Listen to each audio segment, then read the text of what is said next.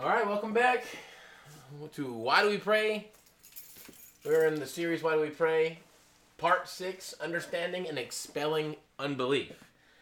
So, this last time we talked, we were teaching on unanswered prayer and how it basically boils down to unbelief. We talked about how doctrines have affected our understanding of God's will and how these twisted thinkings have actually created unbelief. And then effective prayers are rooted in being a son of God. Basically, Jesus got everything he asked for because he was the Son of God. And that now that we are in Christ, now we have become sons of God. And according to John chapter 14, we read about that, how now that we are in the Father, or that the Father is now in us, that now our prayers are also being answered as well. We also learned that God gets glory through answered prayers, not through unanswered prayers, which is another huge thinking that has, I think, crippled the church in some things. Also, basically, the qualification for prayers to be powerful and effective are the fact that we have access to the Father. And so, today we're going to talk about understanding and expelling unbelief. And before we begin, I don't want people to get discouraged when they start hearing about unbelief. Man, sometimes it can be very discouraging because they're like, oh man, I finally realized that they have unbelief. I know that's the way I was. I know that sometimes it is still the way that I feel. And I have to overcome this. And so we're going to talk about keys to overcoming the unbelief. But the only way you can understand how to overcome it is if you understand how damaging it is and that it really is an issue. And a lot of people don't want to talk about that. So there's a ton of scriptures, though, that talk about unbelief and doubting and how our faith is critical for seeing prayers answered. And so we're going to start with James chapter 1, verse 6 through 8. And it says, "But let him ask in faith with no doubting, for the one who doubts is like a wave of the sea that is driven and tossed by the wind. For that person must not suppose that he will receive anything from the Lord. He is a double-minded man, unstable in all his ways." Okay, so in James chapter 1, it talks about faith. James chapter 1, verse 6 through 8, it says, "But let him ask in faith with no doubting. For the one who doubts is like a wave of the sea that is driven and tossed by the wind. For that person must not suppose that he will receive anything from the Lord. He is double-minded, unstable in all his ways." So, to be double-minded, this is the problem right here. Double-minded. What this means is that you have two beliefs. Okay? You believe one thing, but then you believe another thing. So I like to describe doubt as this. Doubt is unbelief. Okay? Doubt is unbelief, but unbelief is actually faith also. It's just faith in something else. Okay? Whenever you have doubt, if it says you're double-minded, right? So it's like this. You go pray for somebody to get healed, right? And you believe that God's going to heal them. This is the problem we get a lot of times. People will say, well, it can't be faith because I believed for so-and-so over here and they still died. So how can you say that faith works? Well, here's the deal. Number one, our biggest temptation in the church is to build our faith and our understanding of God off of our experience rather than the Word of God. See, the Word of God trumps everything. The Word of God trumps your experience hands down, 100%. It doesn't matter what you experience. The Word of God is still true. The Bible says, let God be the one who tells the truth and all men be a liar, okay? So if I have the experience means nothing. Okay, I'm telling you, experience doesn't mean anything without the Word of God. The Word of God is everything, everything, everything. The reason why I say this is because if I go to, let's say, a Pentecostal or a charismatic group, and I say, why do you believe in healing? They're going to say, well, because I've seen healing. And if I go over here to I'm not trying to name denominations. I'm not trying to be like that. But let's just say I'll go over here to a Baptist church, all right? I'm not picking on anybody. Let's just say that right now. I'm not picking on anybody. I'm just talking about things I've experienced. I know because I've been a part of both groups, all right? So if I go over here to the Baptist group, they're going to say, well, I don't believe in healing because I haven't seen it. All right? So here's the problem with this thinking. This group over here says, I don't believe in healing because I've never seen it. And this group over here says, I believe in healing because I have seen it. So who's right? You know? It's not about your experience. It's about the Word of God. What does the Word of God say? You know? So we have to study the Word. The Word is what trumps everything, all right? And then another danger of this experience thing is if I do believe in healing because I've seen it, and then all of a sudden one day I don't see it, okay? I'm not really searching for clarity on it. I'm just looking at my experience, and next thing you know, I say, well, God doesn't heal all the time. Well, what's the Bible say? We need to know what the Scripture says, not what we say. We need to know what the Scripture says concerning these things, not what we've experienced. Because if it does have to do with faith and unbelief, then our experience will totally mess up our theology. If it does have to do with faith and unbelief, if the Scriptures are true, and we know they are, if the Scriptures are true, and we know they are, then this would totally explain why our experiences are lining up to the way they are, okay? And why it's even messing up our theology. All right, so check this out. We're understanding doubt and unbelief. So doubt is unbelief, but really, what unbelief is belief in two opposing ideas. You believe both. This is why, and we're going to get into this one later, but this is why the man said, I believe, help my unbelief. It's possible, we need to get this in our minds, it is possible to have faith and unbelief at the same time. Okay?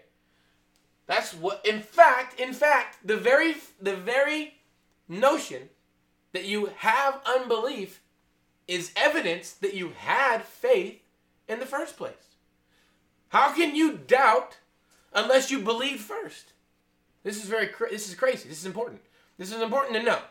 If you doubt, then that's evidence that you believed, even for a second. Okay? Here's what doubt is.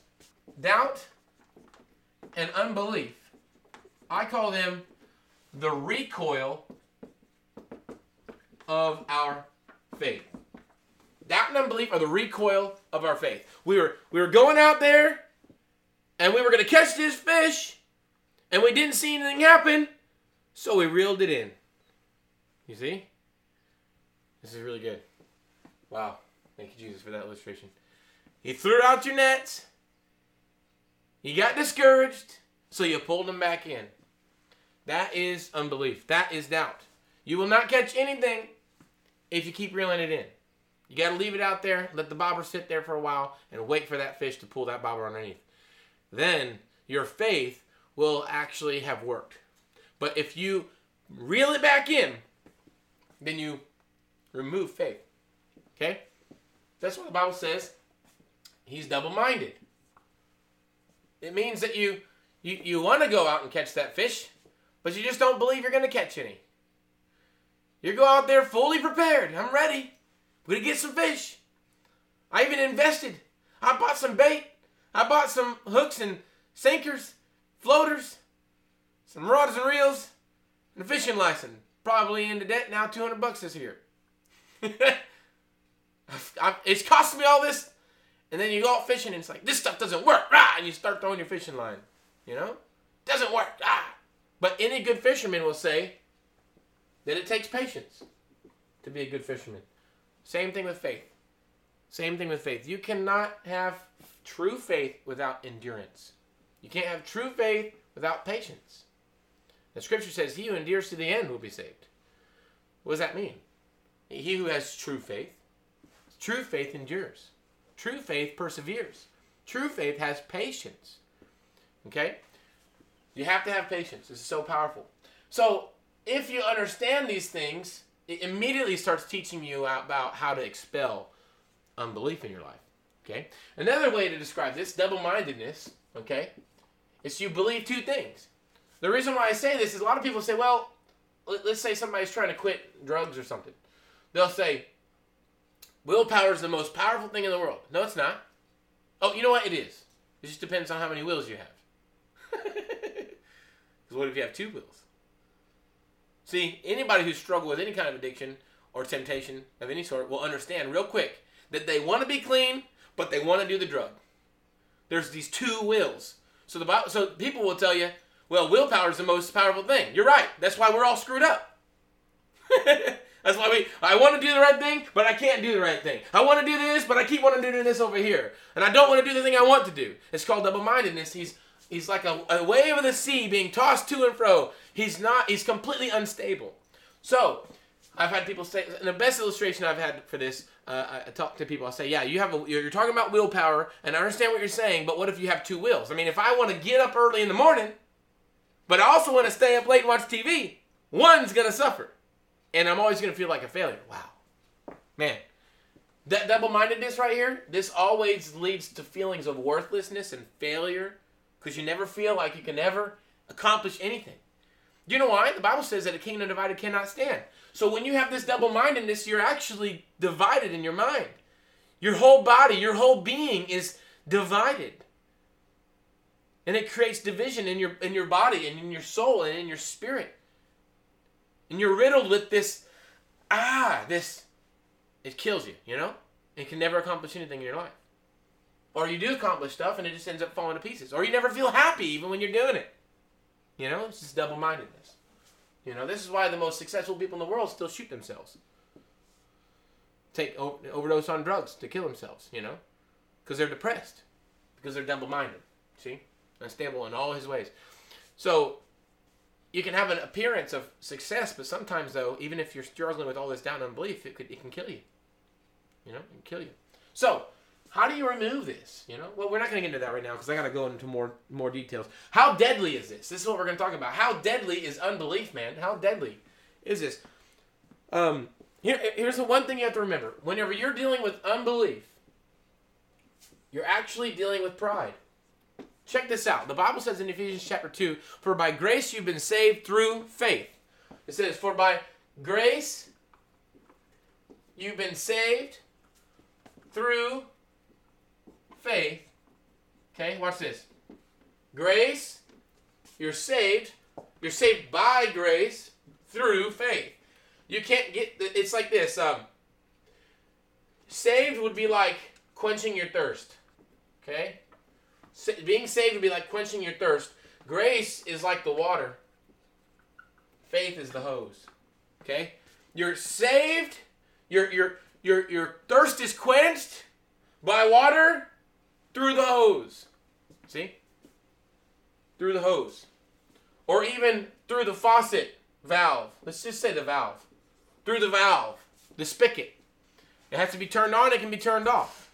Okay? Why is it pride? Pride is when you take your opinion on the matter and you exalt it above God's. Okay? So, for instance, if God wants to save you and you say, well, I'm unworthy, that's pride. A lot of people think that that's humility, when its truth is it's false humility. It's actually pride because you think you know better than God. And you take your opinion and you exalt it above God's. What you have to do is you come to God feeling, you know, I am unworthy, and then when God says, no, I've called you, then you submit to what he says about you, which is he now wants to call you righteousness. Now he wants to call you the son of God. He wants to call you adopted. He wants to call you accepted, not rejected. And so if we keep on saying, well, I'm rejected, no, I'm not accepted, I'm unworthy, then we actually resist the word of God. We resist the will of God, and it's actually pride, and it's not humility. Humility will go before God and say, I'm nothing, but then when God says, I have something for you and I'm going to make you righteous, I'm going to make you awesome, I'm going to give you new life and hope, then you submit to that word, that's called humility. And then the scripture says, he who humbles himself before the Lord will be exalted. So if I humble myself before the Lord, he starts to tell me awesome things. And when I start to believe those awesome things, I submit to that and I receive grace in my life. But what it is when we have unbelief, when we stop believing what God says about us, or when we stop believing what God says we can have, it's actually pride because we think we know better than God. You see? It's crazy.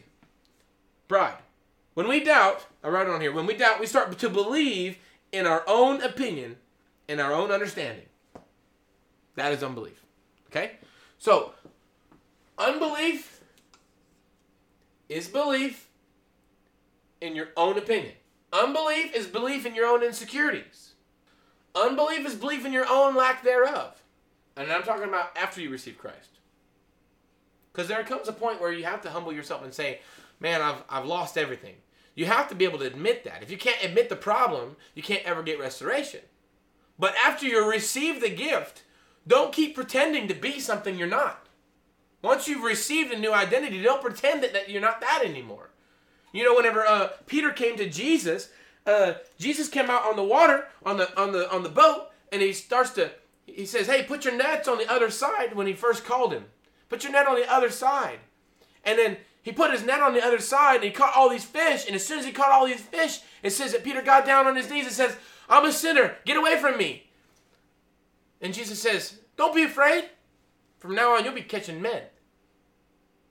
So Peter comes to Jesus humbly, acknowledging his state of being. I'm a sinner. I'm messed up, man. You don't need to be around me. But as soon as he does that, God immediately exalts him and says, get back up. Hey, stand up, stand up, stand up. Don't stay down. Don't be down there anymore. That's not who I've called you to be. That's not my identity for you. What I say is that you're now a fisher of men. Forget about your past. Forget about where you came from. Forget about what you know about yourself, because what you know about yourself doesn't matter. What you know about yourself, what you conceive about your own self, doesn't matter. You know, what you think about yourself is just going to bring death. But what I think about you is going to bring life. For I did not come to the world to condemn the world, but I came to save it, Jesus said. So, the very beginning, the fear of the Lord is the beginning of wisdom, but it's the love of Christ that actually opens everything up for us. It's the love of Christ that actually brings us true wisdom. Because true wisdom doesn't say that I'm a wretch, you know? I mean, sometimes I feel that way, but that's not who I really am.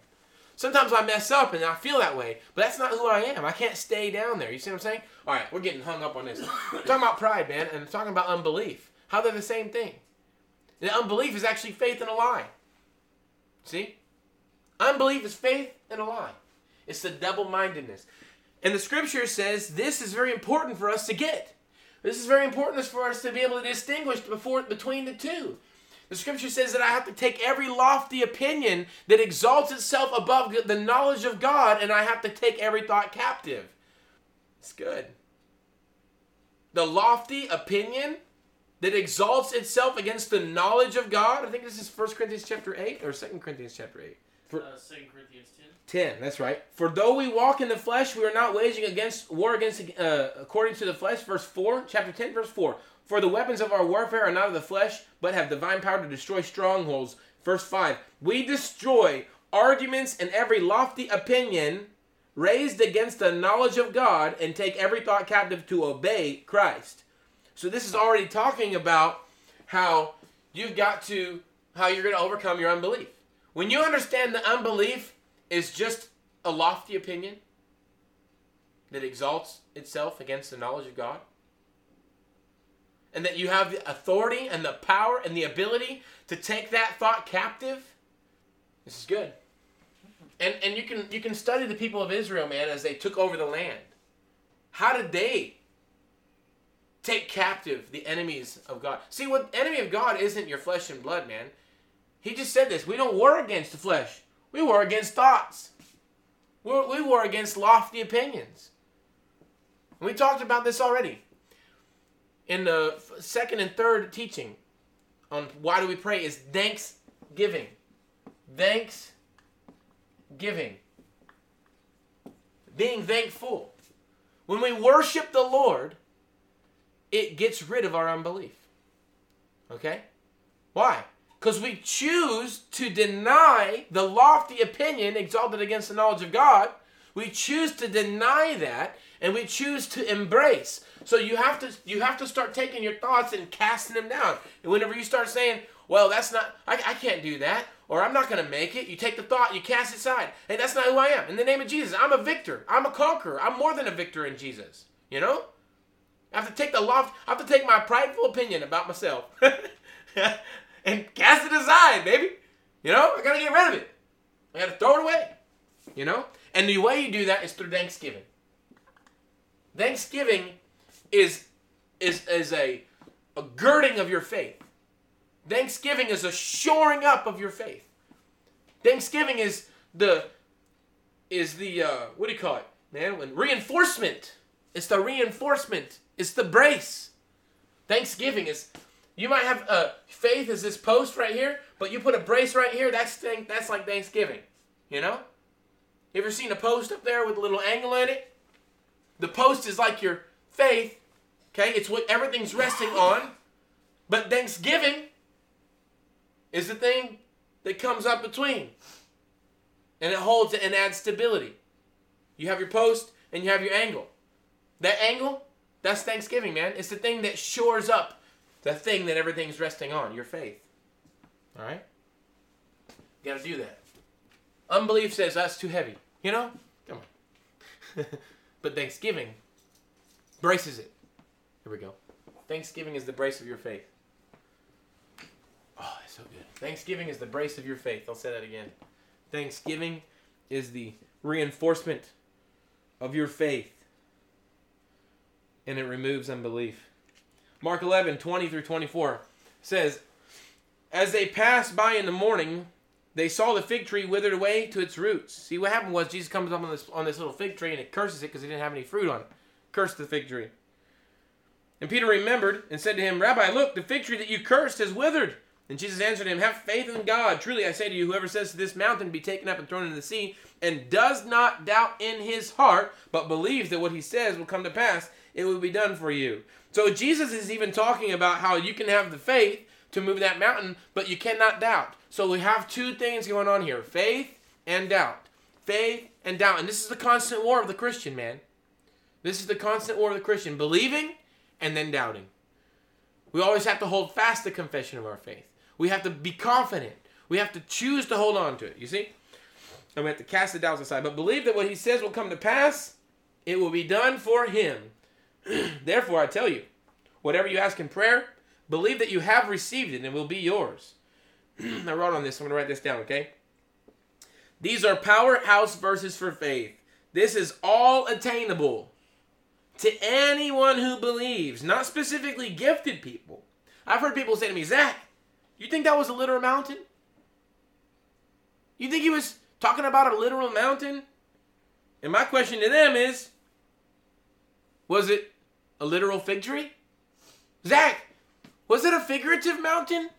Well, was it a figurative fig tree? You know? Jesus says, not only could you do to this fig tree what was done to it, but you can speak to that mountain. See? Jesus was using a real-life example and saying this can also happen as well.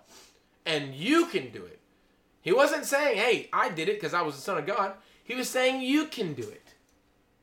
He was teaching us principles of faith. And I think we've gotten really far away from this in our churches sometimes, man. He teaches us principles of faith. He's teaching. Listen, Jesus, you know what? I always talk about this, man. You know why the disciples were good? They did so well. They had a good teacher. You know what we're guilty of sometimes? We're guilty of not being disciples of Jesus. We're guilty of being disciples of a man.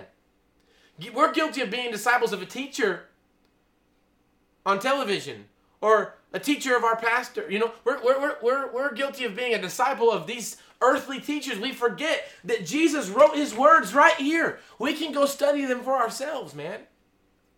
And sometimes, man, we take the wisdom of men and it destroys our faith. Jesus teaches us some very practical things. The disciples were good students, man. They hung on to the words of Jesus. They hung on to the words. We got to hang on to the words of Jesus, man. We can't be hanging on. I tell people here, man, just because I say it doesn't mean nothing, man. If Jesus didn't say it, forget what I said. You know? We got to remember that, man. That we're always pointing people to Jesus. It's not about Zach Spiegel, what he has to say. It's not about, any of our pastors and what they have to say. Jesus is the one. He's the truth. Jesus says, I'm the way, the truth, and the life. No one comes to the Father except through me. We've got to be pointing people to Jesus. Pointing people to Jesus. Pointing to people. I remember watching that movie. It's called Little Boy. And I remember that little boy, man, he had so much faith. He was believing in it. He could believe he could move that bottle, man. And that priest lost heart, man. The priest lost heart. He's sitting there. I don't know if anybody's watched this movie or not, but this boy had faith. And it was a movie about faith, about how he wanted his dad to come home and all kinds of stuff. And the priest didn't know what to tell this boy, And you could tell the priest was trying to teach this boy something, but as he watched this boy have faith to move this bottle, and then he could tell that this boy wants to have faith for his father to come home, the priest is just torn up, man. Because he don't know what to say. Because the scripture is very clear. If you don't have the faith of a child, you can't even enter the kingdom of heaven. And so he's looking, the priest, this man of wisdom, is looking at this little boy who has this little faith. And he's finding out real quick that this little boy's little faith is much bigger than his. With all his books and all his knowledge. And he loses heart. He can't compete. With all his knowledge, he can't compete with this little boy's faith. Man, we got to have faith like that, man. We just got to believe it. Sometimes, man, we look at men and we lean into them and what they say. You have to remember what Jesus says. Jesus is the greatest teacher, man. All right, so where are we at? Matthew chapter 11. Believe that you received it. So I'll put on here. And again, we get back to the same temptation of the serpent in the garden. Did God really say? You know? Like, how many times, man, we read the scripture and we're like, man, did God really say? Can that be true? It's too good to be true. Ask whatever. Believe that you received it and it'll be yours. You can speak to this mountain and it'll be removed. Did God really say? And you can see it, man. It's the beginning of all doubt. It's the beginning of all unbelief. That one question. That one question that enters every single person's brain when they're reading the Bible. Did God really say that? And it destroys our faith. We start creating doctrines to help us understand these scriptures. Well, God couldn't have possibly meant this. So what they do is say, well, maybe he meant this. Man, what if he did mean that? You know? If he did, we're missing out. The disciples got it. They got it, man. And you know what? Jesus looked at them many times and said, hey, you don't have any faith. You know, and I tell people this, man. We hear that here in the church now. If the pastor told me that I didn't have any faith, we'd up and quit the church and leave. We'd never come back. That pastor said I didn't have any faith. I can't believe he would have said that. Well, if Jesus was standing there, do you think he would have said anything different? You know? Now, I'm not saying that the pastors couldn't be a little bit more tactful, but I'll just tell you this. Jesus wasn't very tactful about it. He just told them, fry it up because your little faith, or your unbelief, or you have no faith. Sometimes he said that. You know? Man. No, we're trying to understand this. I think it mainly has to do with more or less unbelief than lack of faith. And I can show you this in the scripture. So,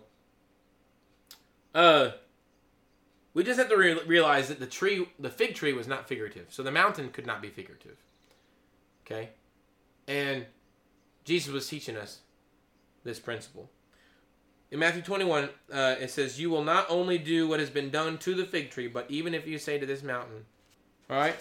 Even if you say to this mountain, be taken up and thrown into the sea, it will happen. And whatever you ask in prayer, you will receive it if you have faith.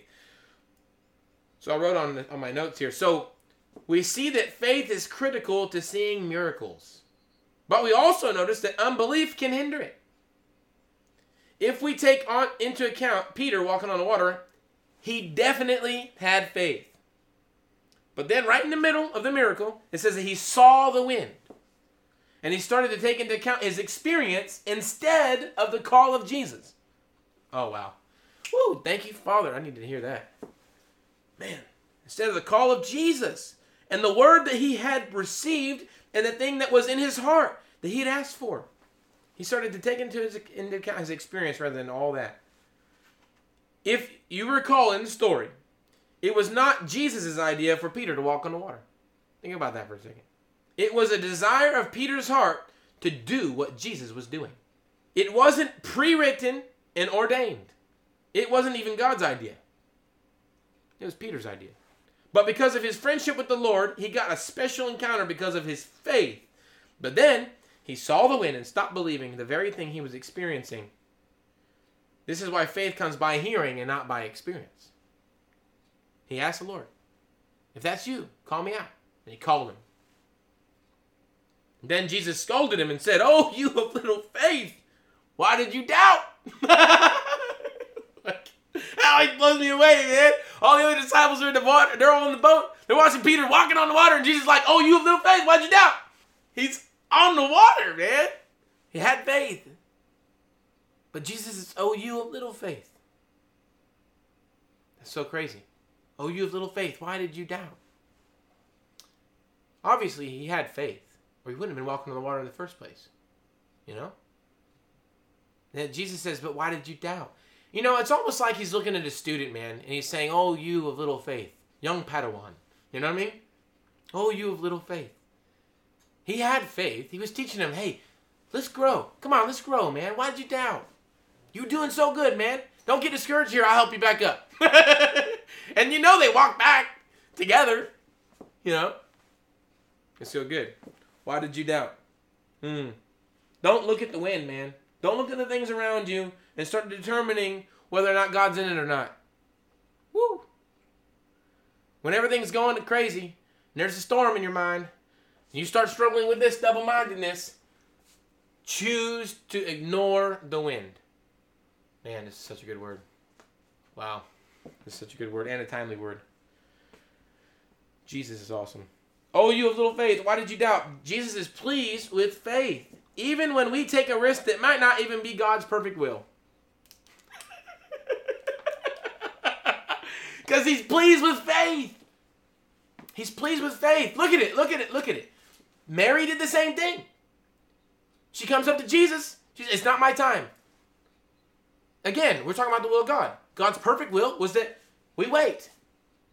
God's perfect will was that Jesus didn't jump the gun and go and turn water into wine.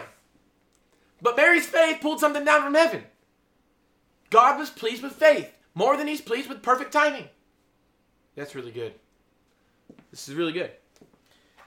He wants us to finish strong. He never told Peter, well, when you start sinking, it must not be God's will. He didn't say that. God's will is heaven on earth, and that his children would have faith and take risk, believing God for the impossible. This is what it's all about. So that when people see the good works and the signs and wonders, the Father will receive honor and glory for these things. Matthew 14 says, and Peter answered him, Lord, if it is you, command me to come to you on the water. And he said, come. So Peter got out of the boat, walked on the water, and came to Jesus. When he saw the wind, he was afraid, and beginning to sink, he cried out, Lord, save me! And Jesus immediately reached out his hand and took him up, hold of him, and saying, Oh, you of little faith, why did you doubt? If we want to please God, we need to have faith and take a risk. Sometimes you got to get up out of that boat, man. Take a risk and be consumed with furthering the kingdom of God. You know, another incident of faith, Jesus talks about Matthew chapter 10, okay? Check this out. Matthew chapter 10, verse 7 through 8. And proclaim as you go, saying, the kingdom of heaven is at hand. Heal the sick, raise the dead, cleanse the lepers, cast out demons. You receive without paying, give without pay. All right, so that's in chapter 10. Within 7 chapters, they encounter something that they couldn't overcome. All right, so he's casting out demons. I've talked about this a lot, but this is important because this is part of this series right here. Okay? Sometimes I feel like I talk too much about something, but I also know that faith comes by hearing. So hopefully people will get this, all right? They were already successful at casting out demons in Matthew chapter 10. Okay? We know this. Casting out demons, performing miracles, raising the dead, healing the sick. So look at this. And this is very important because see, in Matthew chapter 17, they come upon a situation where they can't do it. All right, so here's a question. Did the anointing leave the apostles? You know? Just because all of a sudden they couldn't cast out a demon right now? No. Just because they couldn't heal this boy? Did they miss the calling of God? Did they miss it? You know? Was it not God's will? Were they in the wrong place at the wrong time? Was God getting glory out of this epileptic throwing himself in the water and the fire? The answer is no to all that stuff, man. Let's read this. Matthew chapter 17. And when they came to the crowd, a man came up to him and kneeling before him said, Lord, have mercy. Let me show you something about this, man. He says, have mercy. A lot of stuff that you can get out of this. Have mercy on my son, for he has seizures and he suffers terribly. For often he falls into the fire and often into the water, and I brought him to your disciples, and they could not heal him. And Jesus answered, O faithless and twisted generation, how much longer am I to be with you? How long am I to bear with you? Bring him here to me. And Jesus rebuked the demon that came out of him. The boy was healed instantly. Then the disciples came to Jesus privately and said, why could we not cast it out? And he said to them, because of your little faith. And in another translation it says, unbelief. It doesn't have to do with the size of your faith. Jesus says if you had a little bit, just a little bit, you could move a mountain, right? It doesn't have to do so much with the size of your faith. Can you grow in faith? Yes. Scripture says that faith comes by hearing. So you can, if it can come, okay, it can increase. Grace can increase in your life, the Scripture says. May more grace abound towards you, it says in the book of James. So we can get more grace. So, but faith, I think it takes, check this out. The Bible says that all the gifts of God come by grace, okay? So let's say I have gift number 1 here, gift 2 here, gift 3 right here, all right? It takes faith for each one of these, all right? The Scripture says that the grace is a manifold grace. I don't have time to go on and find all these scriptures. We'll probably do a teaching on this one day.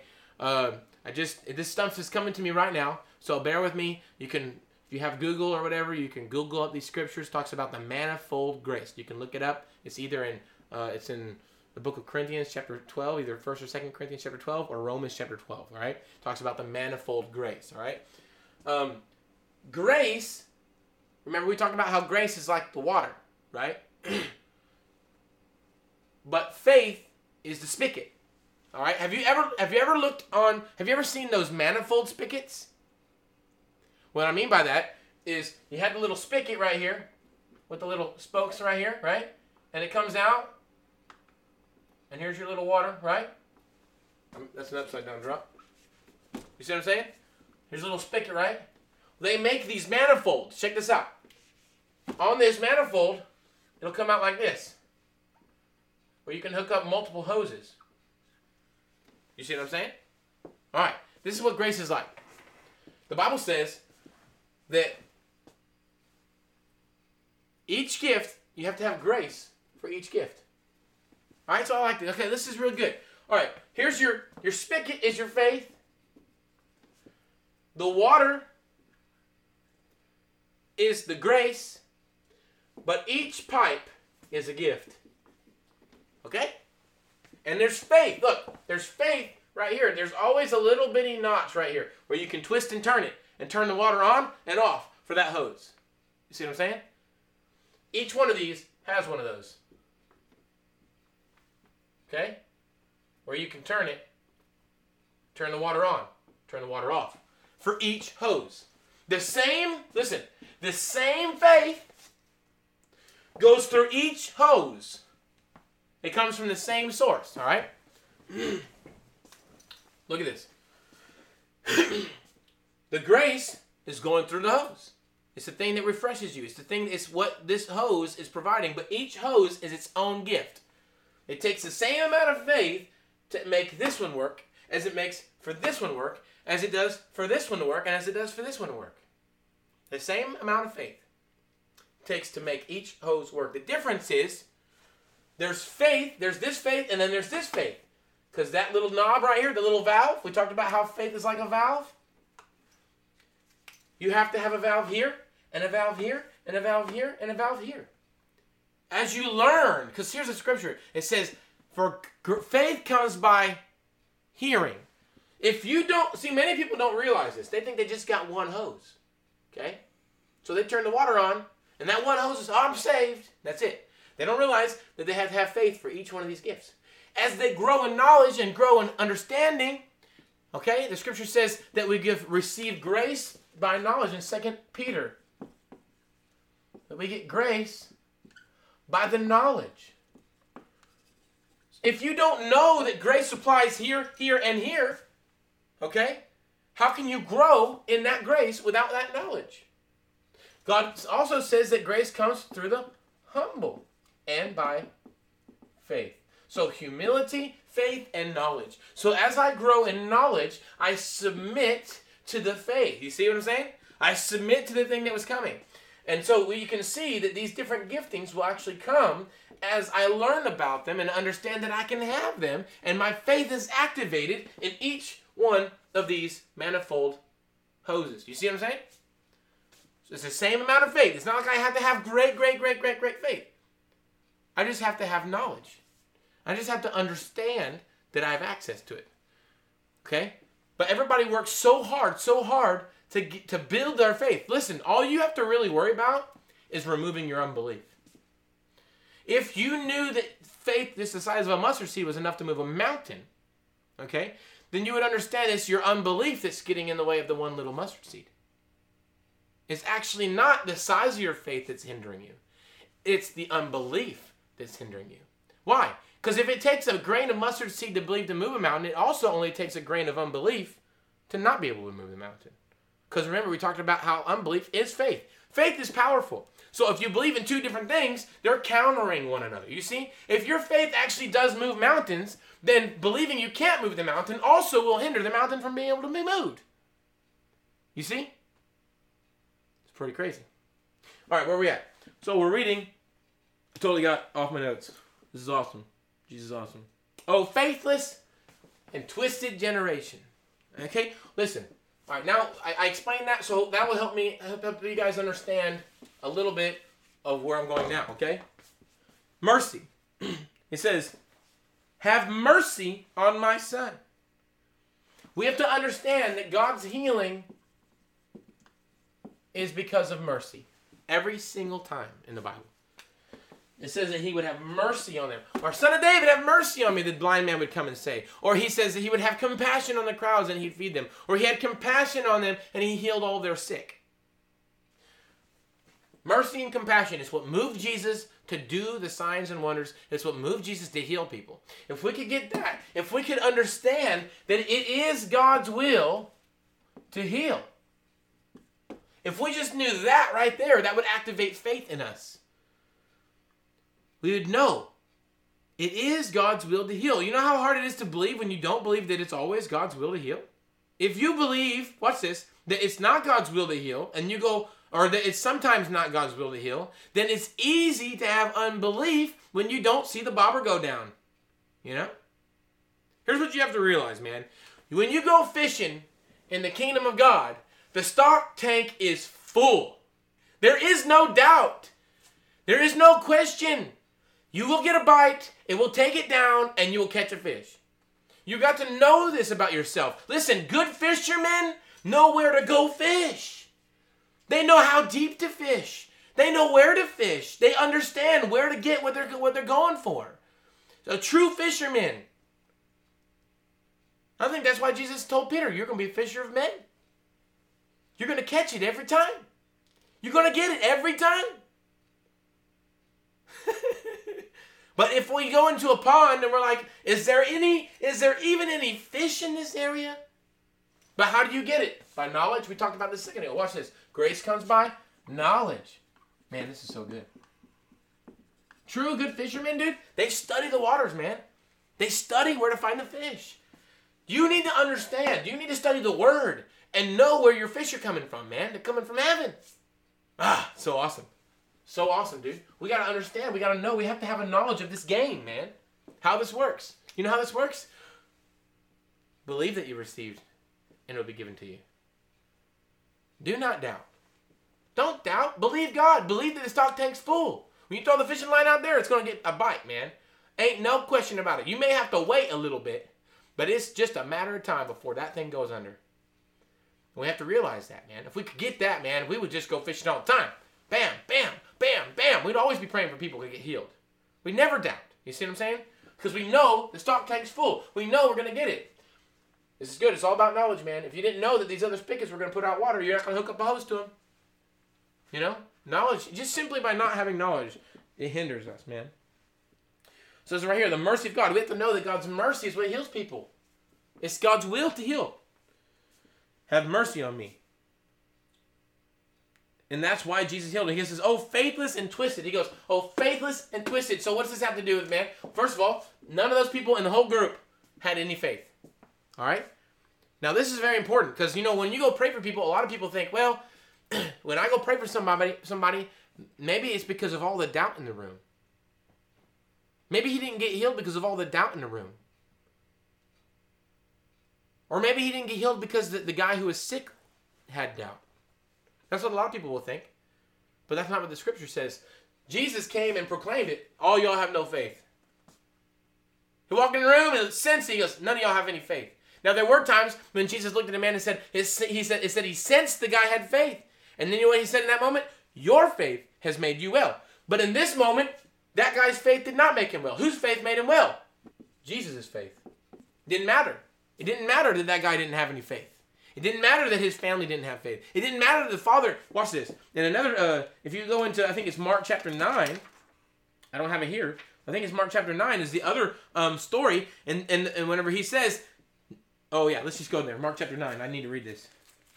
But if you can do anything, have compassion on us and help us. And Jesus said to him, if you can, all things are possible for one, just one, who believes. All right, so here's the answer. When somebody gets healed, it's not because everybody had faith. It's not because we had 3 or 4 people getting faith. It's just because only one person had to have faith and not doubt. Only one person. So Jesus comes in the room and he looks at everybody. You all have no faith. And he goes, twisted generation. What this means is they had some thinking that they thought was good thinking, but was twisted. This is what we do when we say things like, well, maybe it's not God's will.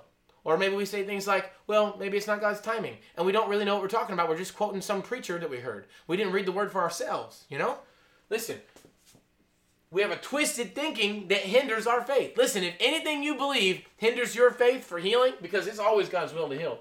If anything you believe hinders that, then it's twisted.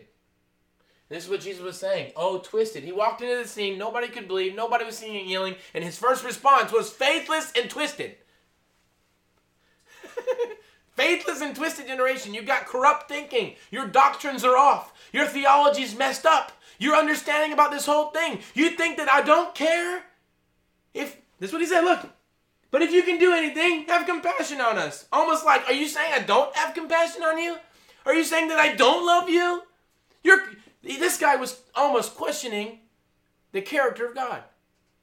And Jesus is like, let me show you the character of God. Boom, cast the demon out. This is good stuff.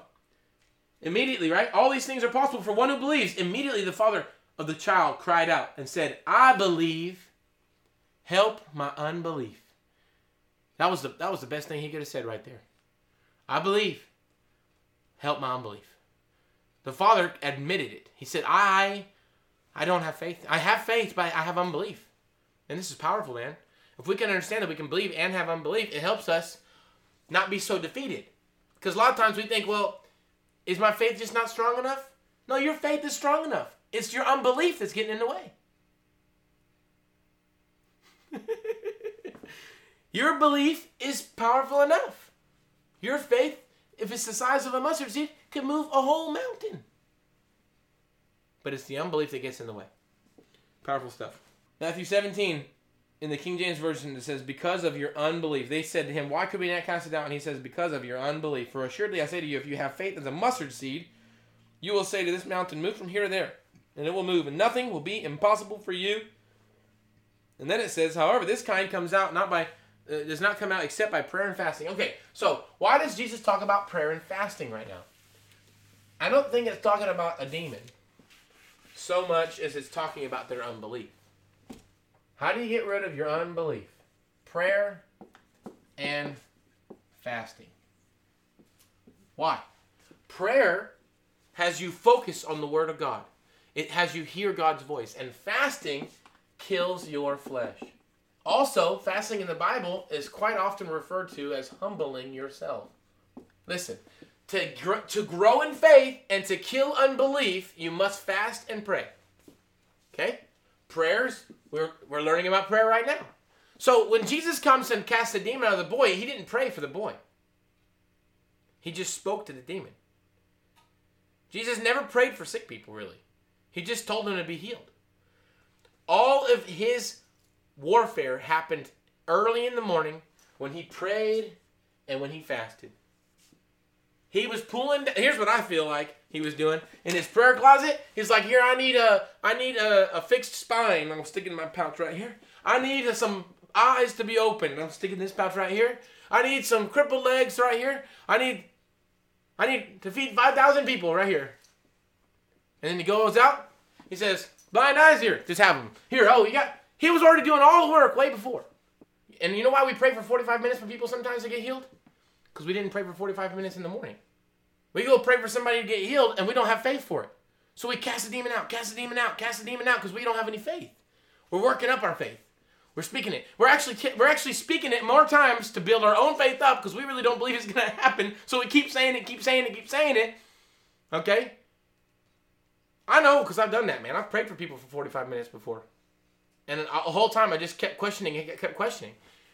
It's never going to happen if you don't have your unbelief removed. So it's in my prayer time when I receive the word from God.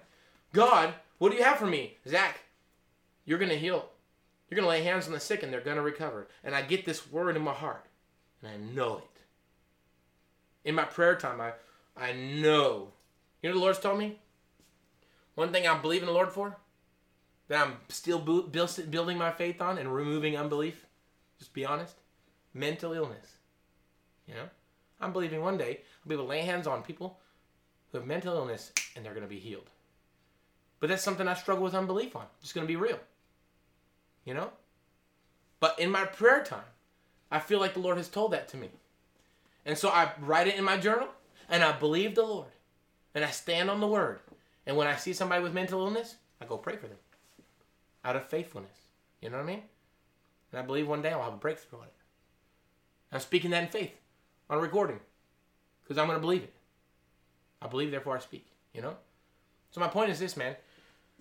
In our prayer closet is when we hear what God defines us as. In our prayer closet is whenever we start to learn what he has for us, man. And it's by fasting that we remove ourselves. We die to our flesh.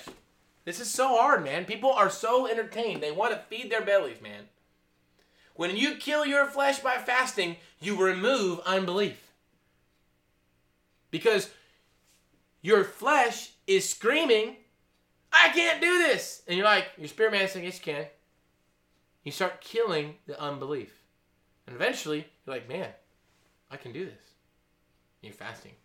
And you're praying. Okay? Does that make sense? So, fasting is where you empty yourself. Prayer is where you fill yourself back up again.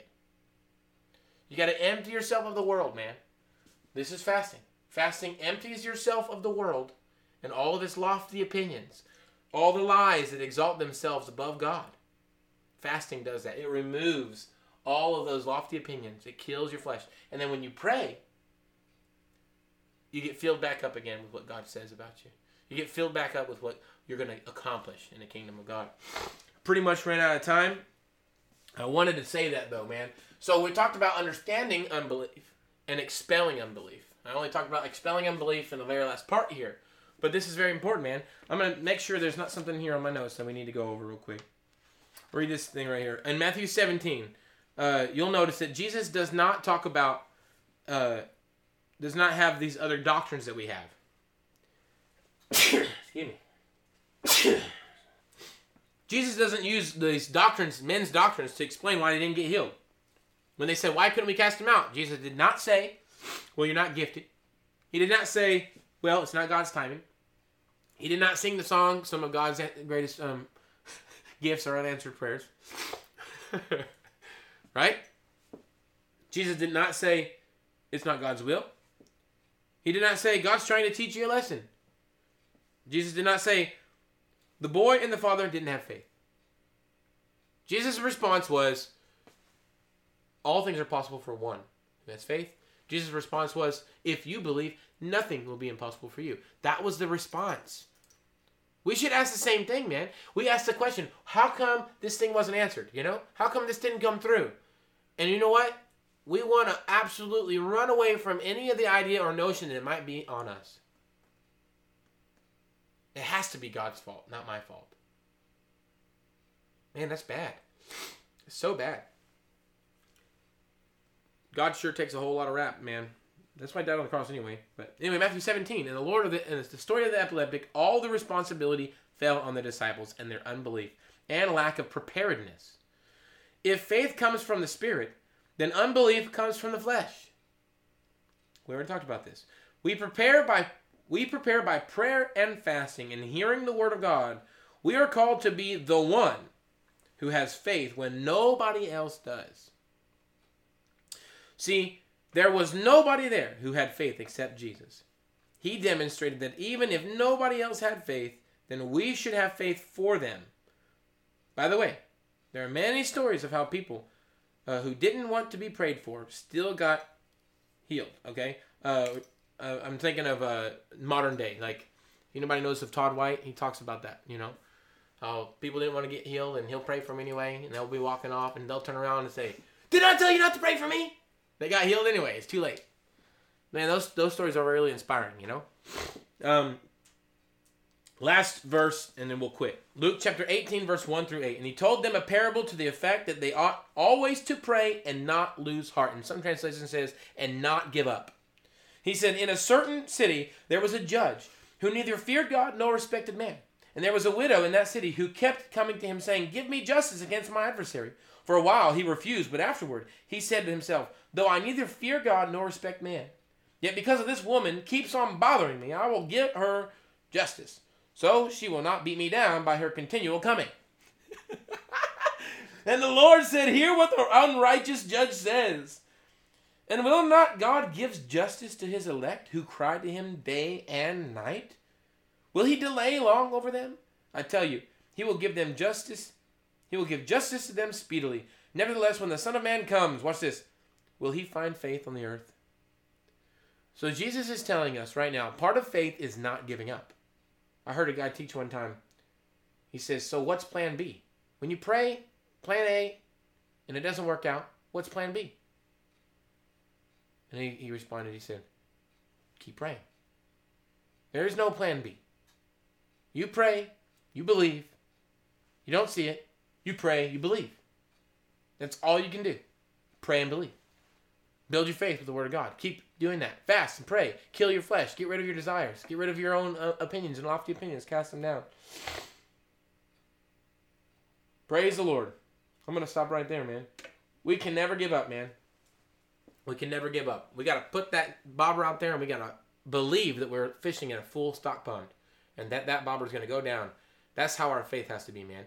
And then we keep it out there, and we wait, and we believe, and then it comes in the name of Jesus. So thank you, Father, in the name of Jesus, that we can have a deeper understanding of unbelief and how dangerous it is, and how we can overcome our unbelief through prayer and fasting and being thankful and giving glory to you, according to Romans chapter 4, Father. It says in your word that he let no unbelief cause him to waver, but he grew strong in his faith as he gave glory to God. I'm talking about Abraham. I thank you, Father, that we'll be able to give glory to you in our prayers. We'll be able to fast and pray and kill our flesh and remove our unbelief and start to cast down every lofty opinion that is prideful, that exalts itself against the knowledge of God, so that we can actually attain the truth that will set us free. In Jesus' mighty name, amen. Thank you for tuning in to the Bold as a Lion Ministry podcast. For additional teaching, prayer, information, or support, visit our website at boldasalignministries.com. Also, don't forget to subscribe to our Facebook page for weekly updates on what God is doing here. We pray blessing over you and yours, and for the passion and courage to walk boldly for God.